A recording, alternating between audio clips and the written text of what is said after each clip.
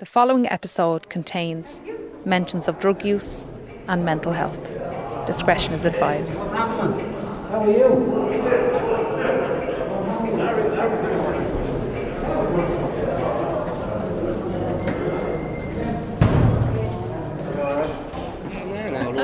We're in jail now. It is what it is.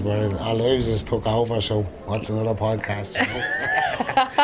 Podcast famous soon. Yeah, give him the autograph at the end of it. Are you listening? Conversations on the Margins is a limited series podcast that brings us, society, into the world of men inside the prison system. As society grapples with theories of equality, justice and rehabilitation, we rarely hear from those we converse, read and write about.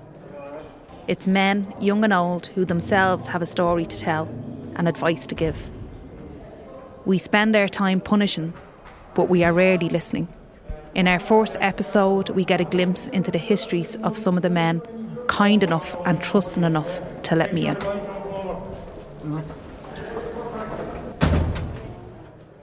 If you don't mind. No, go ahead. I don't need I could do an a cappella for you now. Do whatever you want. A nice one, yeah?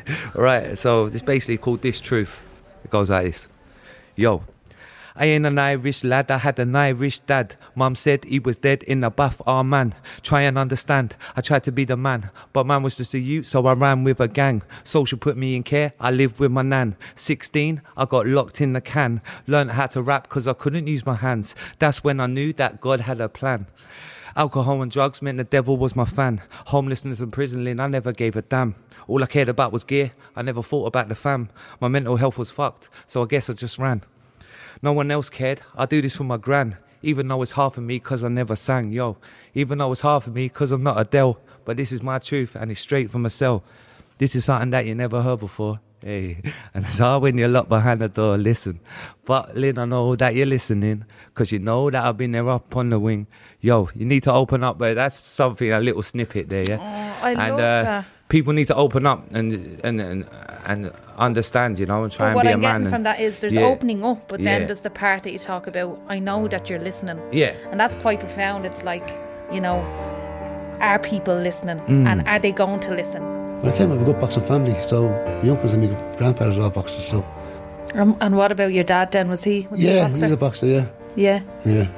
My man's a Jack Russell. No, my dad's a boxer, yeah. Sorry, man. All of these conversations happened in Wheatfield prison. In the lead up to these conversations happening, we felt it was important to really get to know the men that we were asking so much of and to build trust with the men who are engaging in an educational process within the Wheatfield prison. So in the lead up to recording the podcast, we spent up to 4 or 5 days in there carrying out workshops, just having conversations and talking about life with all the men that you'll hear from throughout this series. So coming out live from inside the jail, I'm fucked out with that shitty man. Straight section 2, I don't be getting bail. When I get back out, I'm on a blazer trail. Check it.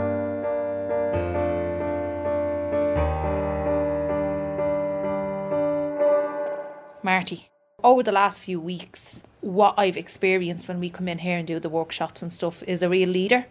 Like someone that actually is working, a real group player and encouraging. Right. And I know in the workshops that we've come in and done, you've been really beneficial to us. And I just want to kind of start by giving you that compliment in the sense that, you know, I watch you with the lads and the younger lads, and you can see them really looking up to you actually and listening to your direction and just how you are with them and how encouraging you are and how much of a team player you are, and they seem to really follow your suit in a really positive way. Right. You know, and so I'm really looking forward to today's chat, because in my head I'm going, well, where does that come from? Like, you know, when I'm wondering, like, is that who you've always been? Like, as a child, you know, were you the leader in a group? Were you the leader in your classroom? Like, what was sport like? Tell me, just give me an insight, I suppose, to young Marty. Young Marty. Well, growing up, we had a lot of places to go with our kids. In the housing estate we lived in, we kind of had to travel to another estate to get to the fields where we played in. There's big fields there, there's a big monastery there, monks and all that, you know. So it was an adventure getting there. So to go through one area, to get to another area, It's like ducking and diving all the time. But then when we got to the monks area, it was that was our den. We'd have all huts built and making jokes and this and that, and you get chased then out of the place or something like that. So it was always an adventure. Like it was always like if the monks caught you, they'd make you pay the days for a month and all that. So we were always on the watch. Now, that was the story. Is that just okay? That That's was what the I was going story. to So ask. we were always watching. Someone keeps sketch, make sure the monks don't steal and all that. So that was our big playground. There was a big maze there. We'd make ropes for the trees and swings and all. So that was our events. And then when we got the bikes, then we'd go further field. We'd probably down to the big St. Anne's Park, and we'd use that as our playground. So we were always, a gang was going somewhere. But we'd always have to go through certain estates, which we weren't meant to be going through, where the police didn't like us in them estates because they were more, snobby estates. So that's interesting. You're not the first person to say that over the course of the week, is that there was places as a young person growing up in a working class community that if you were seen in those places, you would be told to leave them. Oh, 100%, yeah. They'd come down and there'd be certain policemen, you'd know them then, you get to know them. And they'd jump out of the car, grab you by the hair. What are you doing here, kicking you and all that, Yeah. And a few times if we were in the wrong area and they'd catch us, they'd put us in the back of the car. We were only 12, 13. And they'd drive us up to the top of Dollymount Beach, and there's a big black road there, and they'd take your shoes off and they'd make you run. And if you didn't make it to the end of that road before they got down in the car, they'd give you a hiding. And would you have to carry your runners? Oh yeah, go in that hose, yeah. Yeah. I am you'd peg it like, boom. Yeah. And you'd be sweating, and then you'd have to walk home then, So we were never. It was like, you're not allowed in this area, and keep out of this area. And that was the biggest. Stay in your own area. And how did you understand that at the time then? We just thought it was just that's the way it was. It was just wasn't them like, so you were always ducking and diving. Yeah. Just to get to the place where you wanted to be. Like the place we used to go was St. Anne's Park, a huge park, lovely park. And we used to go down there on the bikes and there. There used to be a place called the 7 Hills. So it's all 7 big hills. So we used to go down there on our bikes. Now we wouldn't have the top of the range BMXs. We'd all make you up bikes. One big wheel, one small wheel, You tell me about that. So did people make the bikes ourselves in the area. Like we'd be there. Like if you get an old frame somewhere, then you get the chain and you get the wheels. Probably 2 odd wheels. We wouldn't care. And you go down and you pump up the wheels of the garage. Get a drink of water out of the old tap. Poison tap. But that's we drink it out of puddles and all we would. Drink it out of puddles. We're only kids, like, but we used to have mad bikes. You could have one wheel big, one wheel small, and chains hanging off, and on route repairs and all, It's giving someone a backer or someone a crossbar, Deadly, yeah. That sounds like lots of fun. Did you? Oh, it was great, yeah. We used to have the dogs. We used to love the dogs. We used to have we used to be the dogs as well, Tell us a bit about the dogs. What you like? Did you all have your own dog, or were certain types of dogs? Yeah, I had a little Staffordshire Bull Terrier. He's great, he was, and everyone knew the dog, So he used to always be with us. And then we made then he had a little jacker, and he didn't like his jacker, so it wasn't as big as the yoke. He used to embarrass him. He used to go mad.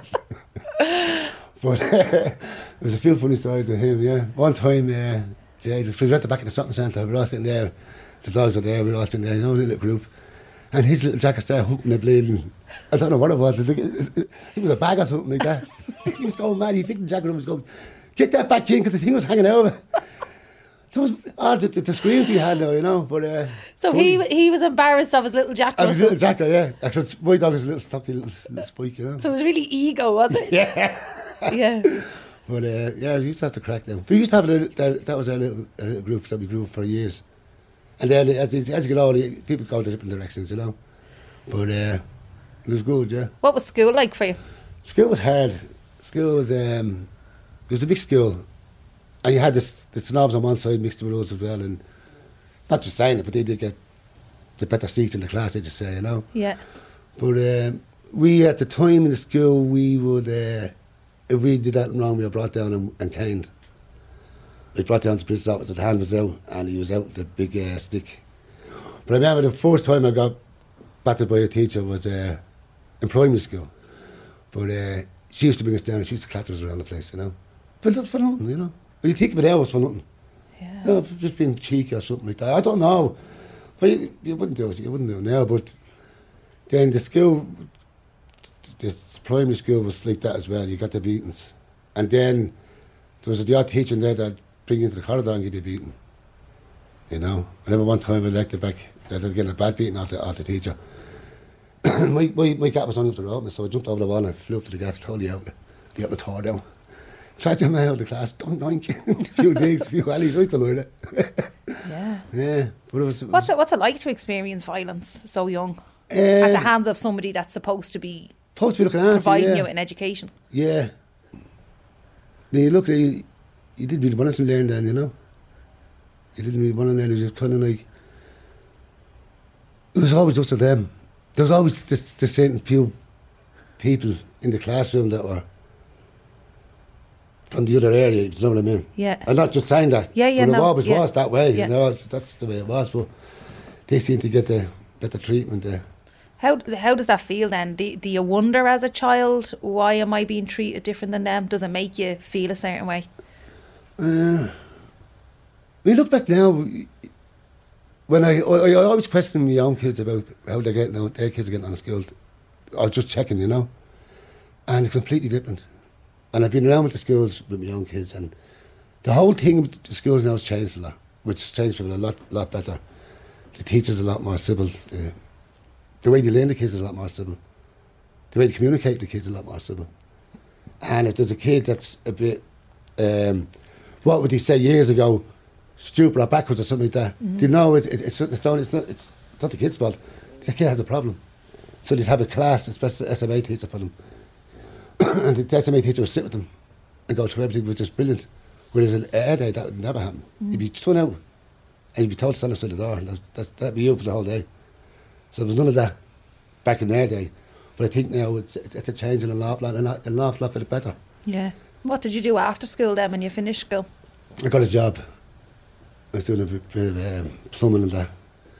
So then after that, then I was in a bit of a car crash and I brought me back 2 places. So that put me out then from the manual work, you know. So I kind of recovered from that. But did a bit of security work, bits and pieces, you know, dealing with people. I was always good with dealing with people. If I was seeing a fight, I know how to talk to people, to diffuse it very quick, you know. Like when I was working in some places, there'd be fellas and there'd be youth blokes, you know. They'd be squaring into each other. Now, we were only a small little frame of a fella then. But I'd be able to talk to them. And they'd be looking at me going, who the fuck do you? The size of one fella said, I'll pick you up and try you across the road. I just go on then. Let me see it.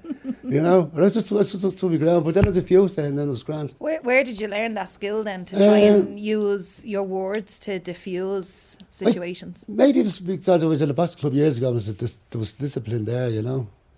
We were always told never use your skills are learning outside on the street. And that was always a no-go. Even though you knew you could handle yourself, you'd never do it. Yeah. Brilliant. Did you box yourself or just train? I boxed when I was a young, yeah. I brought me off to London before and I boxed over there. I boxed for the Dublin Championships and won that. I think it was only 13 or 14. But I came from a good boxing family, so my uncles and my grandparents were all boxers, so kind of like led into that, you know. But it was great. And what about your dad then? Was he a boxer? Yeah, he was a boxer, yeah. Yeah. Yeah. Your man's a Jack Russell. No, my dad's a boxer, yeah. Sorry, man. But yeah. He done a bit as well, yeah. Yeah. Do you miss boxing? Yeah, no, I do, yeah. But I do it up here in the gym. I'd be doing a little training program with the lads, and we used the bag a lot and use the pads and do a lot of core work and training. It's good. Once you get the routine going, like you have an hour or whatever it is, but we use that hour up to the second, like, you know. And it brings it back to the boxing club because it's just like you're actually not in prison anymore. You're not. You're just there training. And everything's getting out, yeah. The lads are getting their frustrations out in the bag. They're doing the other exercises and everything is go. And then after an hour you're going, what the fuck, that was great. And you feel great. You're walking down the land, it's grand, you know. You said something there that time actually that stands out to me. You were like, it's like for a moment you're not in prison for that hour. Yeah. Is there any other moments like that? Mostly when you're training. Like, if you try and get training as much as you can, you know. Training just takes it out here, you know, because you could be in any gym in Dublin or anywhere in the world training, and you're still training. Doesn't matter what environment you're in. Whether it's a prison environment or a fancy gym out at Black Rock, you're still doing the same thing. So it's, you know what I mean, your mind is focused on what you're doing. So you're gone.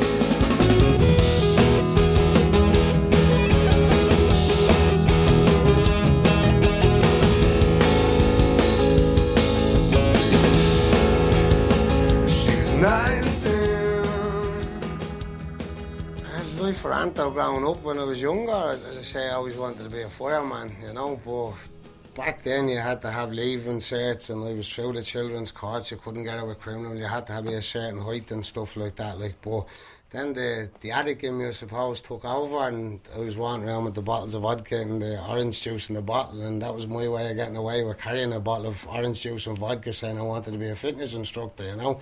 So that was the fireman thing out the window, but that's what I really wanted to be, at the end of it all, was be a fireman, you know. So, and where did that come from? Where do you first remember seeing a fireman? I swear my dad had his workshop across from me. He used to be one of the chiefs in the fire thing. I used to always see him in the lorries and the trucks and the uniform and all. That's just something I always was into. I always see a good, healthy, fit fireman. You never really see a fat one, you know, that type of way. Like, so that's where I wanted to get it from. Like, that's what I wanted to do. And I'm dyslexic, so the school wasn't that for me, you know what I mean? So I can do what I want with my hands, so you don't need much theory to be a fireman, to run up and down a ladder, like, you know what I mean? Tell me a little bit about school then. School, well, like, as I say, I'm trying to get into YO here now, and they want me to get letters about being dyslexic, so I'll give you a funny one. I was on to the mass, will you get us the letters from the school about being dyslexic? He said, son, I never got any letters. I was just told I had 2 thick children. So that's genuinely where, that's where we came from, you know, like, there was no, like, right, he's going to be good at this or he's going to be good at that. We were just thick, and that was it, like, you know what I mean? There was no cure. We had to go to a special class, like, for doing certain subjects and stuff like that. So you were seen as being special, but as basically being thick, like, you know what I mean? Like, and that genuinely came from my ma 2 weeks ago. So I was just told I had a thick son. Not we can help you or we can do anything like that. Just he was thick, and that was it, like, you know what I mean? And so how difficult did that make school life then when you were younger? Well, I didn't really go to school. I stayed at home. I hid in the attic more times than anything else. Like, I hid there under the bigger floorboards. I hid under the floorboards when my ma and dad went out, and that was me getting off school. Like, I barely just made my junior cert. And the only thing why I did the junior cert was because I had to have something. And that, like, there was no way I was going for leaving or anything like that. But I just barely made it. And when I got the junior cert, I can't even tell you what I got. I just know I passed it. I couldn't tell you it was good or bad. But we had someone sitting beside us doing our junior cert, and everyone was looking at you like, oh, that's our Anto. He's the thick fella. He has to have the teacher with him, like, you know what I mean? So there was never, well, we can help you with this or we can do any of that. It was just you were thick, and that was genuinely it, like, you know. That's where, as far as school went for me, like, the only good thing I can remember in school was the wood shop, and I loved it because I was doing something with my hands, and that's where I could show my little bit of talent. Whereas his English, maths, or any of that type of stuff, forget about it. Like, is that why you hid under the floorboards? I didn't want because you felt like you were thick? Yeah, well, so what's the point of going to school when everyone else around you knows what they're doing, and your man next to you knows what you're doing, and I'm mixing me B's and me D's, and even me numbers is all backwards and all, and then you're trying to hold, like, you're a teenager and you're trying to show that to your mate next to you, and they're laughing. Like, I do always to class my writing is chicken scratching, because it's bad. I have a daughter at home, she writes 10 times better than me, man, and she's only 10, like. So, like, her writing to even my writing now at this age is completely different, like, you know. I never wrote letters, I wouldn't write, like, Christmas cards or anything like that because my writing's that bad. Like. So how do you manage that then in here then? Because obviously for many people the written form of communication is how people communicate with their loved ones at home and express themselves. The way if I write a letter outside, I class it as like braille coded writing. My family understands me writing, but anyone else doesn't. So if I had to write a letter to someone outside my circle, I'd probably write it 2 or 3 times, because then I'd get neater and neater each time, and then I'd probably write that is actually wrong, I'll try this with that. But as my own close family, they understand the chicken writing, like, so that's the chicken, yeah, that's what I call it. Everyone calls it actually. It's just like a scribble, but they mastered how to. I can't even write back my writing sometimes, but they can, like, you know. But if I'm writing to someone outside my circle, yeah, it's 2 or 3 times I have to write that letter before I'll actually send the letter, like. So like it can be hard when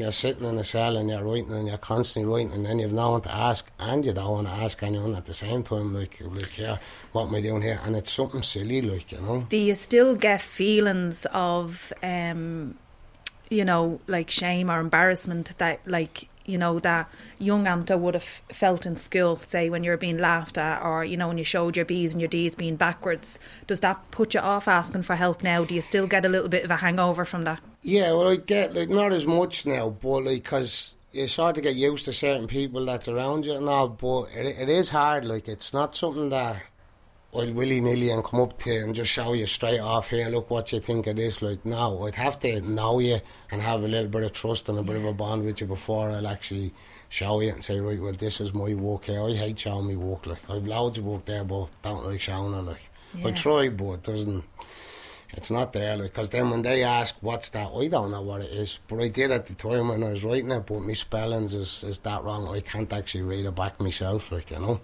So it does be hard sometimes, especially when you're trying to do a little bit of something for yourself and you can't, like, you know what I mean? You're well able to talk, right? Well, so not everything is written communication, like, you know, and the fact that you very clearly are able to orate your experiences, which is to just talk through your experiences, that's not lesser than being able to write. I think we put this huge emphasis in academia on being able to write in a particular way, yeah. And it actually undermines the value of all the other different types of communication that we have. So I just want to kind of say that you're a great communicator, and not all communication has to be in the written form. I've been told I can talk a lot of stuff alright, yeah, as well, but no, that's how I get by.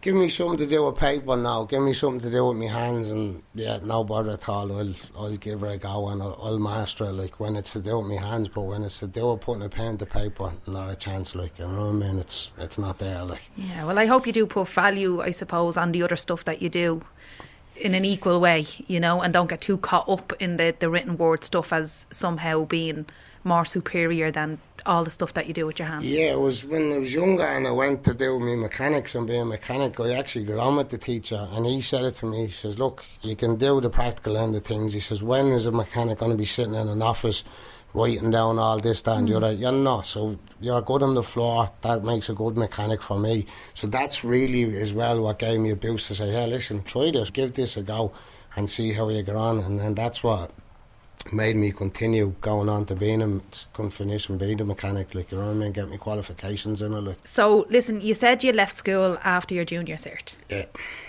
What happened then? Where did you go and what did you do? Sat in my room and got stoned. Yeah. To be honest with you, that's all I did. And the outflow got a pain in his arse with me, so he knew this house as well. I got into the cars, he knew a fella that had a garage, and he said, listen, he said, you're not staying in this house, you have to get out and get yourself a few quid. And I said, right, so I said, what am I doing? He said, braking. I thought I was fixing brakes on the cars, but I was actually taking the cars apart. But other than that, I was just sitting in the room and getting stoned every day, like. What age were you when you first done drugs? Well, I was 12 when I started smoking hash first, like. I was smoking probably when I was 10, but started smoking hash when I was 12, like, you know. That's what was the big thing back then, like. I gave up smoking cigarettes and all I ever did was smoke joints. You know what I mean? I stopped smoking joints when I was in my 20s. Okay. So that's when I started smoking cigarettes again. It was always a joint. If I didn't have the joint, the head was wrong. That was the way it was. Did you find it relaxed you a little bit, was it? Yeah, it took the anxiety and stuff away from me, you know what I mean? Like that, like, it's the anxiety and depression it's a hard thing, like, when we were growing up, like, it wasn't something that was talked about. And if you go to the doctor with anxiety and depression and saying you're taking drugs, the doctor looks at you as a dual diagnosis. So you can be clean for so many years, but then you go back about your mental health and you can't do anything for you. No, I've only learned this since I came to jail this time, mindfulness and stuff. No doctor has ever told me anything about mindfulness. Now, I probably would have laughed at them on the outside, don't get me wrong, but it's working in here, you know. No one ever told me, right, well, this is what you can do. without actually being put on antidepressant tablets. Or I wasn't aware of any of that. But now I'm into that now, like, and I find it helping a lot, like, you know. So I'd like to get to the mindfulness bit, but if you don't mind, I'd love to kind of go back a little bit to those teenage years, because I think you've mentioned some important things. So you mentioned obviously the difficulty in school. Yeah. And you mentioned depression and anxiety. Do you think as a young person that you were dealing with depression and anxiety at that age? I used to sit in a room and hear voices and all. I thought that was the norm, like, you know what I mean? But how do you tell, like, you know? And back then, going back to the poor mother as well, the school sent me to see counsellors, and that was shamed upon in the family or in the area. It wasn't something that everyone said, oh, I'm seeing. Now people see counsellors if they're spilling a bit of milk on the counter. But back then you couldn't see it because the family was shamed and stuff.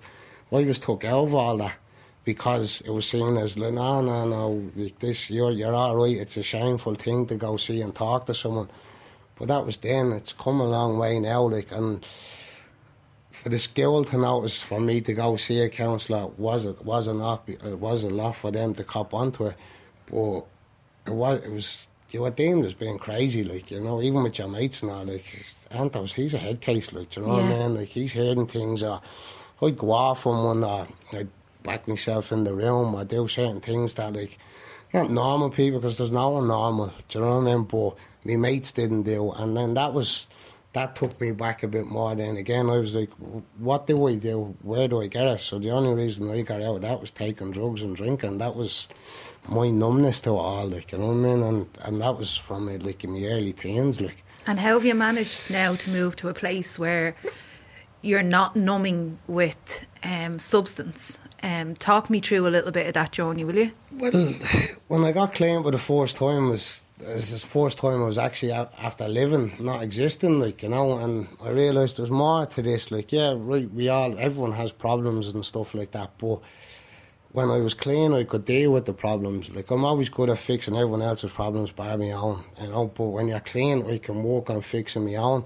And then I had the kids and stuff like that. My kids, like, they mean a lot. Like, the kids get you through an awful lot of stuff that you don't realise, like, you know.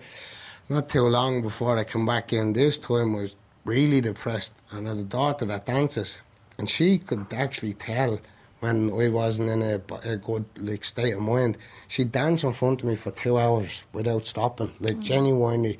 And that was just to get my head going. It's the likes of that is what picks you up and keeps you going. When you know you have good, strong people around you and that listen to you and basically sort of understand you, take your weirdness and they roll with your craziness, but yet they can stop you at your madness. Like, it's when you realise you have that connection with the two kids, like, you know what I mean, with my son's my best mate, my daughter's the carer, like, you know, that's the way it works with the two of them. And then that's what makes you drive and go forward, and, like, what makes me drive and go forward and want to do better than myself, like, for them two alone, like.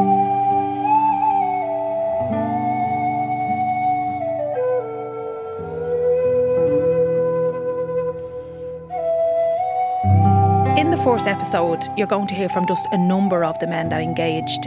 And the reason that we've put these in the first episode is because in spending time in the school within the prison in the lead up to recording the podcast, they stood out to me as people that were really wanting to articulate their lives and their stories.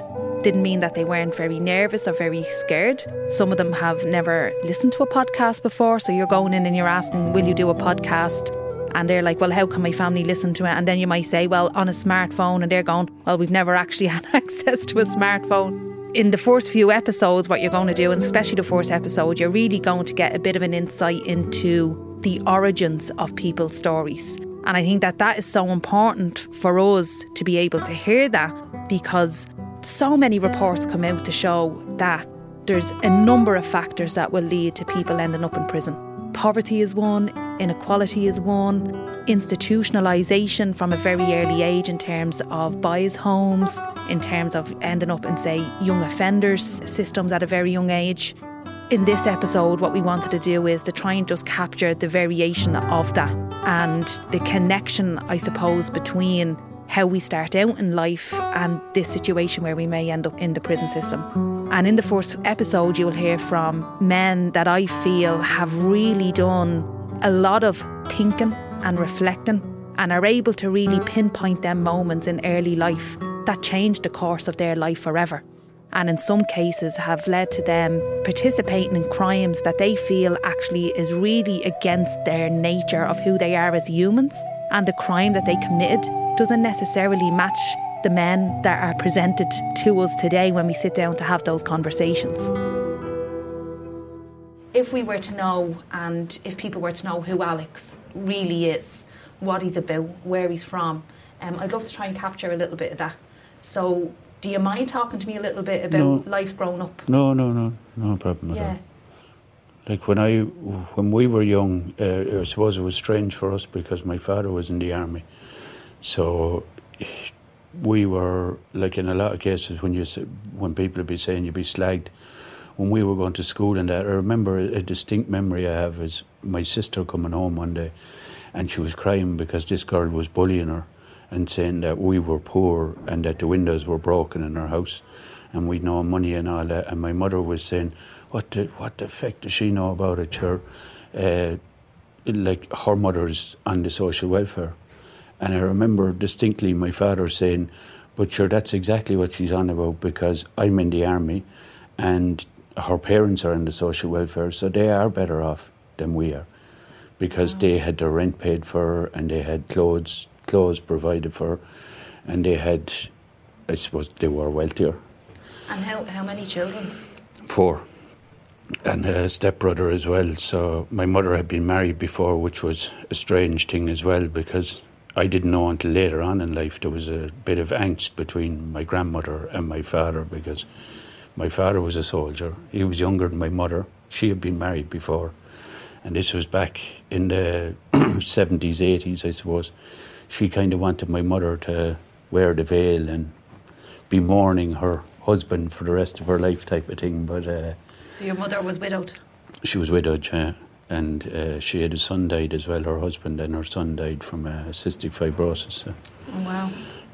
So, yeah, that was different. All right, so there was 4 of us and my brother, which probably wouldn't have been accounted for in my father's army pension either. But, yeah, it was a happy home, kind of, I suppose, where we grew up. And I went to a Christian Brothers school. That was torture. That's one of my worst memories of childhood. What was so torturous about it? It was just so regimental, and it was like designer beaters for beating the kids and that kind of thing, you know. And 400 boys in the school. There was a few fellas in my class. The one thing I remember about it was I was kind of second smallest in the class, and the smallest fella used to always sit next to me. And I discovered in a kind of harsh circumstances one day why he used to sit next to me, because he was hiding from the Christian brother because he used to write with his left hand. Brother used to be screaming that he was possessed and that what kind of a woman did he come out of and all this kind of slander that used to go on. But the first time I saw the brutality behind it, I suppose, he was sitting beside me one day, and next thing all of a sudden one of them, they used to have these leather straps that were stitched together. There were 3 of them stitched together, double stitched, and it just came out of nowhere, and the biro split all over the place. Bits of it stuck in my face and everything. And he dragged your man out and stuck him in behind the door and started squeezing the door up and top of him because he was writing with his left hand, screaming. What was it like going to school with that level of kind of fear? It was, you just hated education. Couldn't stand it. My mother had a small bit of land that was left her from her previous marriage, and we moved down south for a year. And first real taste of freedom in education that I got. I had to go to a Church of Ireland school for a year, and there was no such thing as corporal punishment in it. What was that like? What was that shift like? It was like being in paradise or something. I'd know as a young person. It was just, I kind of fell back into education then because I enjoyed going to school, and my mother couldn't understand the change in all of us because 2 of my sisters had went to the nuns, so that was like torture to them as well. I had been there for 2 years myself, I remember my mother actually having I was in senior infants, and she had a small essay that I wrote in senior infants. She had it in a frame up on the wall because I got slapped in front of the class. I wrote a story. It was some mad story about a rabbit that was being chased, and it was kind of, I'd seen a lot of, we used to eat rabbits and pheasants and that type of thing back then, because I suppose we didn't have the money all the time for anything else, but my father used to hunt, you know. And I had made this crazy story about a rabbit being chased anyway, and then the rabbit turned into the man and he chased the farmer away and something like that. But she slapped me anyway. I can remember that image clearly in front of the class, and she sent me home with a note in my copy saying that I had an overactive imagination. And that was a bad thing? And I was 5 years of age, I suppose. Oh, wow. So my mother framed it and put it up on the wall because she was so amused by the fact that she said a 5-year-old had an overactive imagination. Well, you see, another aspect of when I changed to that school, it was a mixed school as well. So when I went on later and I went back to where I came from, and I went to second level education, and I noticed all the fellas that I was in school with that stayed in the Christian brother mentality, you know, and it was weird. Like, some of them used to come and they'd be saying to me, it started out with kind of jeering, but to be like, how are you always talking to them girls? Because they were terrified. They didn't know how to approach a girl in first year or anything like that. They were like, and if a girl stood next to them talking, they'd end up getting pissed off at them because they'd just go bright red and they wouldn't know what to say, or they'd be afraid some of the lads were looking at them or anything like that. After school, funnily enough, I came out of school. I had been working all the time while I was growing up, and I had a few of my own little businesses going, and it was always anything for money.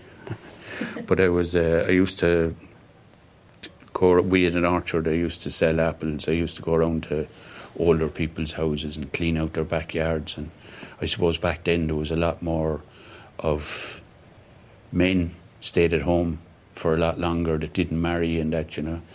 And I discovered after a while cleaning the backyards that there was loads of bottles there, so I used to bring them back to the pub and I get money for that. I get money for cleaning up the yard. So.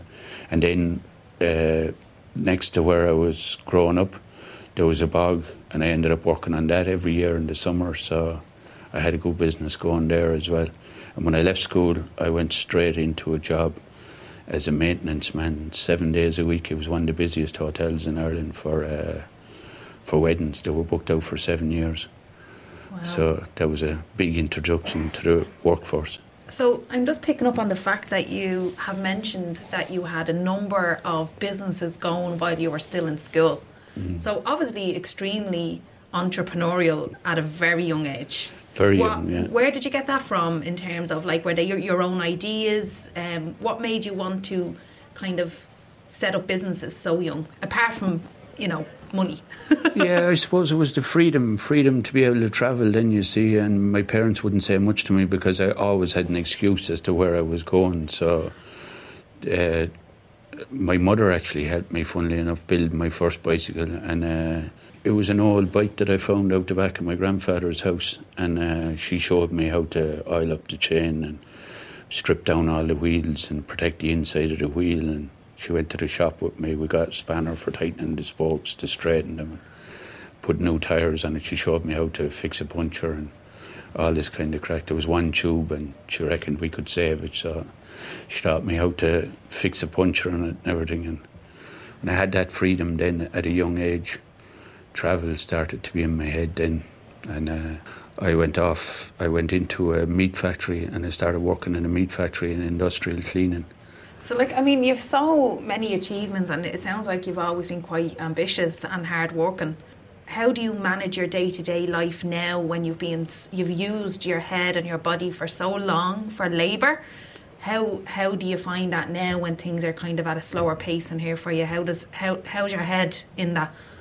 I don't allow it to go slow, so I filled it up inside here as well, I suppose. I'm doing history, maths and English in the Leaving Cert, and I'm doing junior cert geography and QQI in computers and maths. So, wow. Which one do you like the most? All of them. Can't say that now, the teachers will be on to me. No, I do, I like them all. Yeah, I have an interest in all of them. You see, the thing with me is when I master something, I get bored with it then, I have to move on. Where do you think that comes from? I don't know. Not sure, really. Just, I always had it in me to, like with travelling, I've travelled all over the world. I left the meat factory when I did, and the economy was going down here in Ireland, so I moved to Belgium, and I was in Holland and Germany for a while working, and over the border in France. But I always had an interest in renovations, but there wasn't much of that going on here in Ireland. So I went to Belgium and I got in with a small firm that were building an Irish bar for a Dublin family, which is still there today. And I got into the renovations then, and I done 3 years at that. I done bar work over there. That was it feels like you've had lots of varied experiences in life. What do you hope to do next? Like, what's on the plan? Well, what I was doing before I came in was very interesting, because I had a bad accident years ago. I was knocked down, and I didn't know that I was suffering from spondylitis. But what's that? It's like a spinal disease where the spine curves up on the top and the bottom. And I worked away with it regardless. I always had a kind of stiffness and soreness in my back. But I went to my doctor. I had a small accident here in Ireland, and then I had another accident where I fell and I broke my back, and I ended up in hospital. I slipped on ice or something, and I was in hospital, and they done all these MRIs on me, and they told me that severe abnormal foramen or something it was called, all the way down my neck, and bulging discs in my lower back and trapped nerves and everything like that. So when I left the hospital, that was about 4 years ago, they were telling me that I had they put me on medication. I was on, my daily script was Oxycontin, Oxynorm and Lyric, and I was to take that 3 times a day. So did them experiences kind of have a massive impact then on your sense of self, being such a doer, out working? Like, was it quite frightening to know that you had all these issues going on, and it might take you away from, I suppose, the usefulness of your day in how proactive you were in every single job that you've done? And, like, did that impact, I suppose, just your life changing somewhat? No, my mental health in a big way, because that was, like, with that type of illness and everything like that, and the inability then, I had a lot of mental issues as a result of not being able to do anything. And then I had, my doctor had a friend in the pain management clinic, and he showed me where I was just told, here's €200 a week and go on away, you're disabled, like there's nothing we can do with you anymore, and apply for pain management. So he had sent 7 emails from his office over a space of about 6 or 7 months and got no reply. Okay. And I went for education then as well. There was 3 people interviewed me, and they said that they should have no problem, but I have severe set-in arthritis as well, and I got up after the interview. I knew I passed the interview. I'd never failed an interview in my life, thank God. But I got up and I went over to open the door, and I couldn't open the door. And one of them had to open the door for me. And then they sent me a letter and said that I couldn't go into education, which I found ridiculous as well, because if anything happened in the college that I wouldn't be able to open the door. Oh, that doesn't make sense. No, it was just an excuse. Yeah. That's all.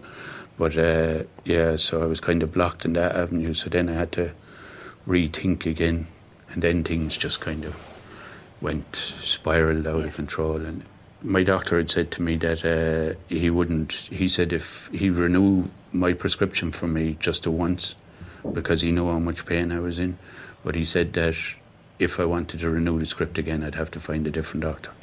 And I didn't know what he was on about, so then I went away and I researched what I was on. And I came off all the medication, but then I had endless amounts of time in the bed and suffering from that and going days on end without being able to move. Have you got a family at home? Yeah, 4 kids. 4 kids. So that was tough then as well, you know, my youngest child not being able to pick her up and all this kind of thing. And that led on then, I suppose, that's where I got hooked up in cocaine when I came off the medication, because when I got into that, I had a friend who was in college. A lot of my friends are in high profile jobs. Some of them worked for me, and went on into the bigger companies that came in management and that. I used to do door-to-door sales here in Dublin as well as another job that I done. 40 people on my team. So where do you think that leaves you now when you go home from here? Because it sounds like you have lots of talents, lots of experience. Are you worried about what happens when you leave here in terms of people, I suppose, giving you opportunity and chance to actually continue to be, to participate in society in the way that you always have? No, because you see, I had to come around that obstacle myself because, like I said to you earlier, I was consistently being told, we need you because it's a government job, we need you because this is another government job, we need you because this is another government job. And then the government, the minute I got sick, it's like they threw me on the scrap heap and good luck, here's £200 a week and go on away. But no, for 2 years before I came in, while I was waiting for my sentence, I met up with a lot of nutritionists who were helping people with pain management, and they showed me how I could change how I dealt with all the pain issues by diet. Obviously the diet is different in here and you wouldn't go down the roads of I looked at the vegetarian option, we'll say, but so I was 2 years off meat, bread. So did you begin to grow some of your food as well as part of the nutrition plan? It was a community-based project that I was on for 2 years as well, because you see, when you can't, I had to find something where when I couldn't get out of bed every day, that I had to find something that was more like a hobby as in work. So I was helping this crowd that started a community-based garden centre, and it was a very successful project. So then how do you maintain your well-being in here when you've obviously found coping mechanisms with the growing the food, working in the community projects, all that stuff that got you out of the bed after being in the bed? I'm forced back into it now. Forced back into it now, I suppose. You're going at 7 o'clock at night and you're not out until 9:30 in the morning, so it's hard. You have to walk around. I have to try and walk around as much as I can in the cell and that, you know. But do you read? I do. I read a lot.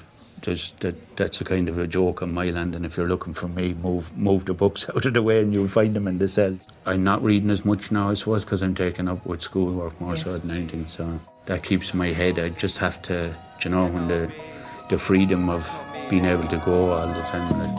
I've never been that. All I do is rap. All I know is me. All I know is that. All I know is lifers. All I know is this. All I know is jail. All I know is the bin. What came through to me from one of them, I think it was Paul, and Paul was kind of pointing to the fact that it was wrong that he was put into an institutional home at the age of 11 for not attending school. And I think it's important to kind of capture some of them moments where we think of those men now as young boys who were very failed by the interventions that they received as children. But when somebody becomes an adult, I think sometimes we try and separate them from their history. And I think that this episode is really asking, are you listening to not even the man that sat before me in that interview, but to the little boy who was, and things could have been very different. Don't have to lie, just do your thing. If you're out on world or on the wing. Yeah. Everybody trying to be someone else. I'm just trying to be me. Go crazy, AG. So, Paul, I think the best place to probably just begin the conversation is talking a little bit about who you are, like where you're from and life growing up and some of your experiences, I suppose, in early life. Yeah, I grew up in the north inner city, and in the 90s, I was born in the 80s, grew up in the north inner city through the 90s, obviously, you know what that was like. It was tough, like, growing up in there. Then I was allowed to run wild in the flats I grew up in, did what I wanted, like. And then I was going to school, start falling out of school, missing classes and all that, 10 years of age, I'd say, yeah. And getting told I was only a stupid cunt, this and that. And then 11 years of age, I was took out of my house, brought to the children's courts, and put into a home. Okay. From there, I was put into a home into St. Michael's at 11 years of age. I had to man up straight away, because I was brought through with criminals, obviously, and I didn't know anything about criminality at the time.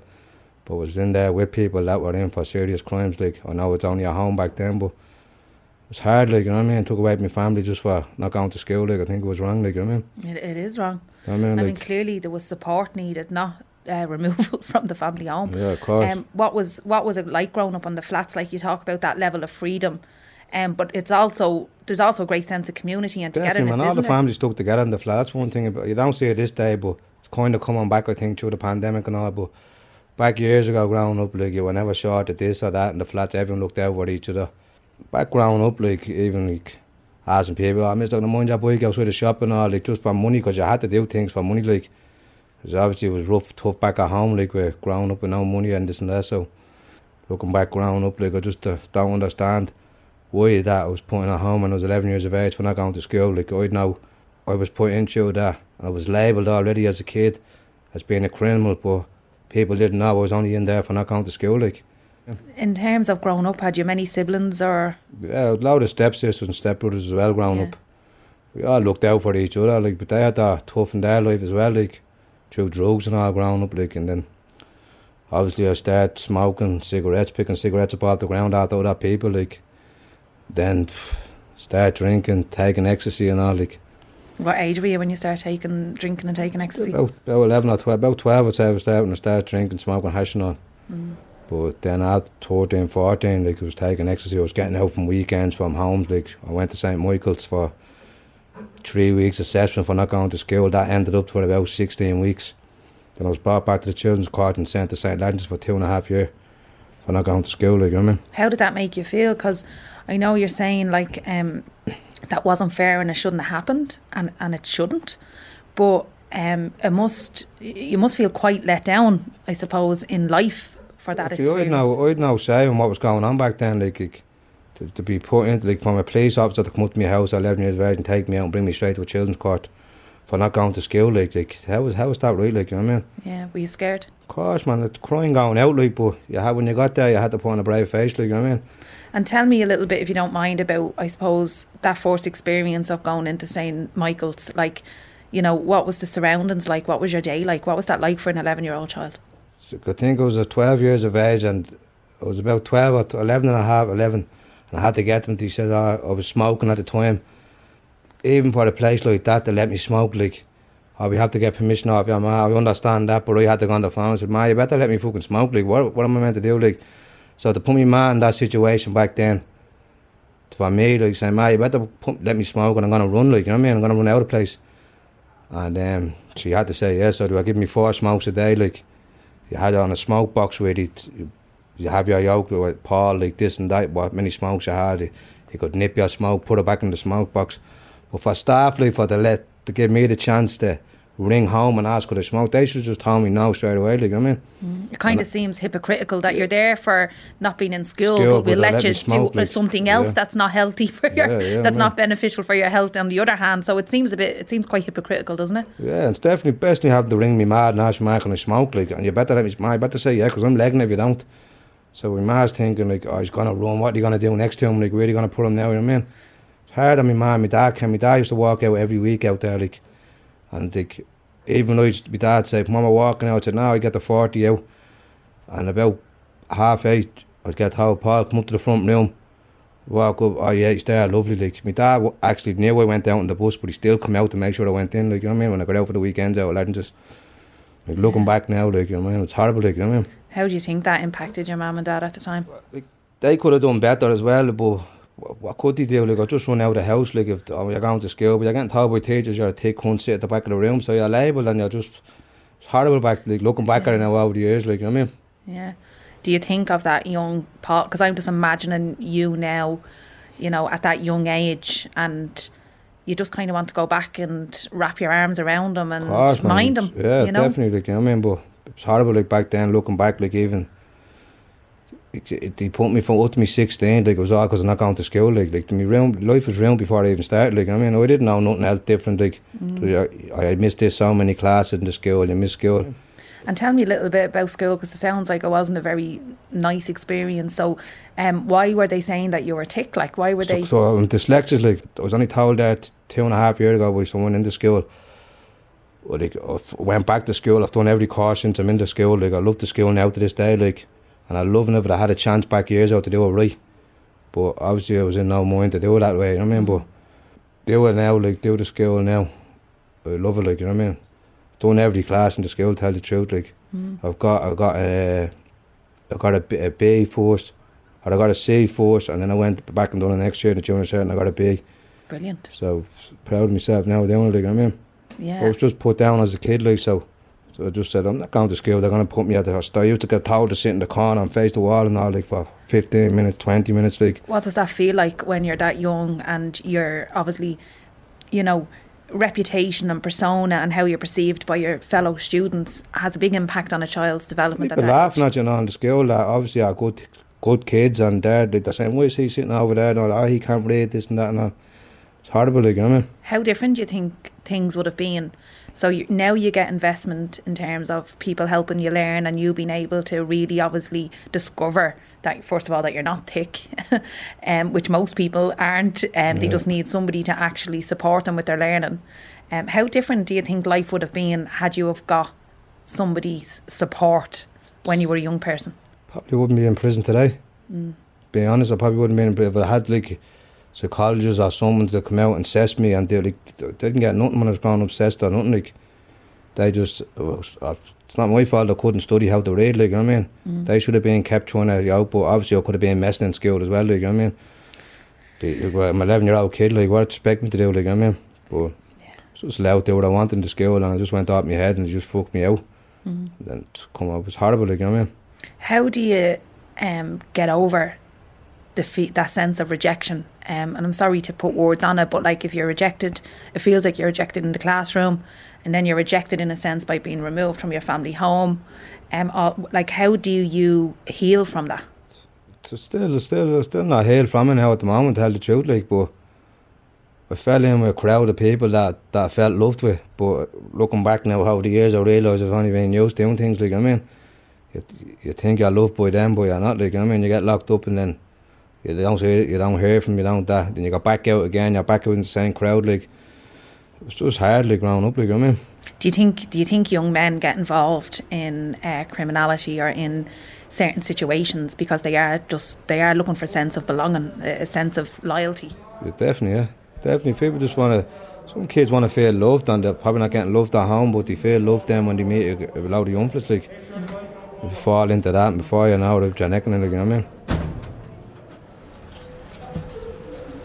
Because, I want you to hear it first. I don't know if it's going to be any good or anything, but of course it's good. It's from the heart, isn't it? it's real life stuff, like, you know, and it's stuff about my ex-girlfriend having a kid and all, and having to leave him and all, coming in here, and my dad having an addiction. He's on heroin 15 years, like, and I'm in here now, and yeah, right. So it's the heading is what it's like to have an addiction and living with it.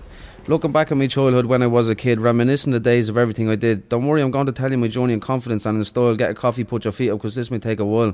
I'd have scabs up my nose from sniffing for days, waiting for the phone to ring or a knock from the shades. The life I was living had me suicidal and depressed. I think this was God's way of putting me to the test. It was sentencing day and I got 4 years. I was shocked and confused and just full of tears. Eyes all bloodshot, rash under my nose, 20 quid in my pocket and a small bag of clothes. As we pulled up to the prison and drove through the gates, loyalty, honour, respect, all I had was faith. No one who was inside and didn't have me back. Loyalty was the last thing I thought my friends would lack. First day in prison and being on my own, depressed from addiction, I was skin and bone. 8 o'clock came and I got the ring home. It was sad to hear I was now all alone. Being on protection was no way of living, so I packed up my shit and went to Wheatfield prison. They started many fights with me because I wasn't a dub. Little did they know fighting was the thing I loved. Then they get bet and call all their mates. They fell, every one of them, just like all the greats. I'm in this place nearly 2 years, walking around all confident, no longer a man in fear. Thinking they could beat me until they got a punch, all big men until it came to the crunch. I've been jumped by many and tagged with a blade, but I've a lot of enemies, but a lot of friends made. Flat out training, trying to get big in a while now and haven't touched the thing. I look fresh and I'm feeling great when all I needed was love and faith. I manned up and came to prison, changed my life and played the system. As I watch lads come and go every single day, hoping that'll be me soon, all I can do is pray. As days go by and time goes slow, I'm biding my time and going with the flow. Is it good, yeah? Yo. Chapter 2, listen. Conversations on the Margins is a limited series podcast produced by me, Lynn Ruane, and the team at Alfonso Films, in partnership with Go Loud and funded by the Roan Trust, with the support of the IPS and Governor Eddie Mullins. Sound on location was recorded by Dave Fannin and Rob Moore, with editing and sound design by Kieran O'Connor. The music used in this series is written and performed by students in the Educational Centre in Wheatfield Prison. I would also like to thank the principal and teachers in the Education Centre of Wheatfield Prison for facilitating this podcast and for all your support. Finally, and most importantly, I would like to thank each and every one of the men who sat down with me, opened up and had a very real conversation. I know it wasn't easy, but I'm very grateful. Join us next week for more conversations on the margin. They rob you, stab you in the heart, so think of that before you start.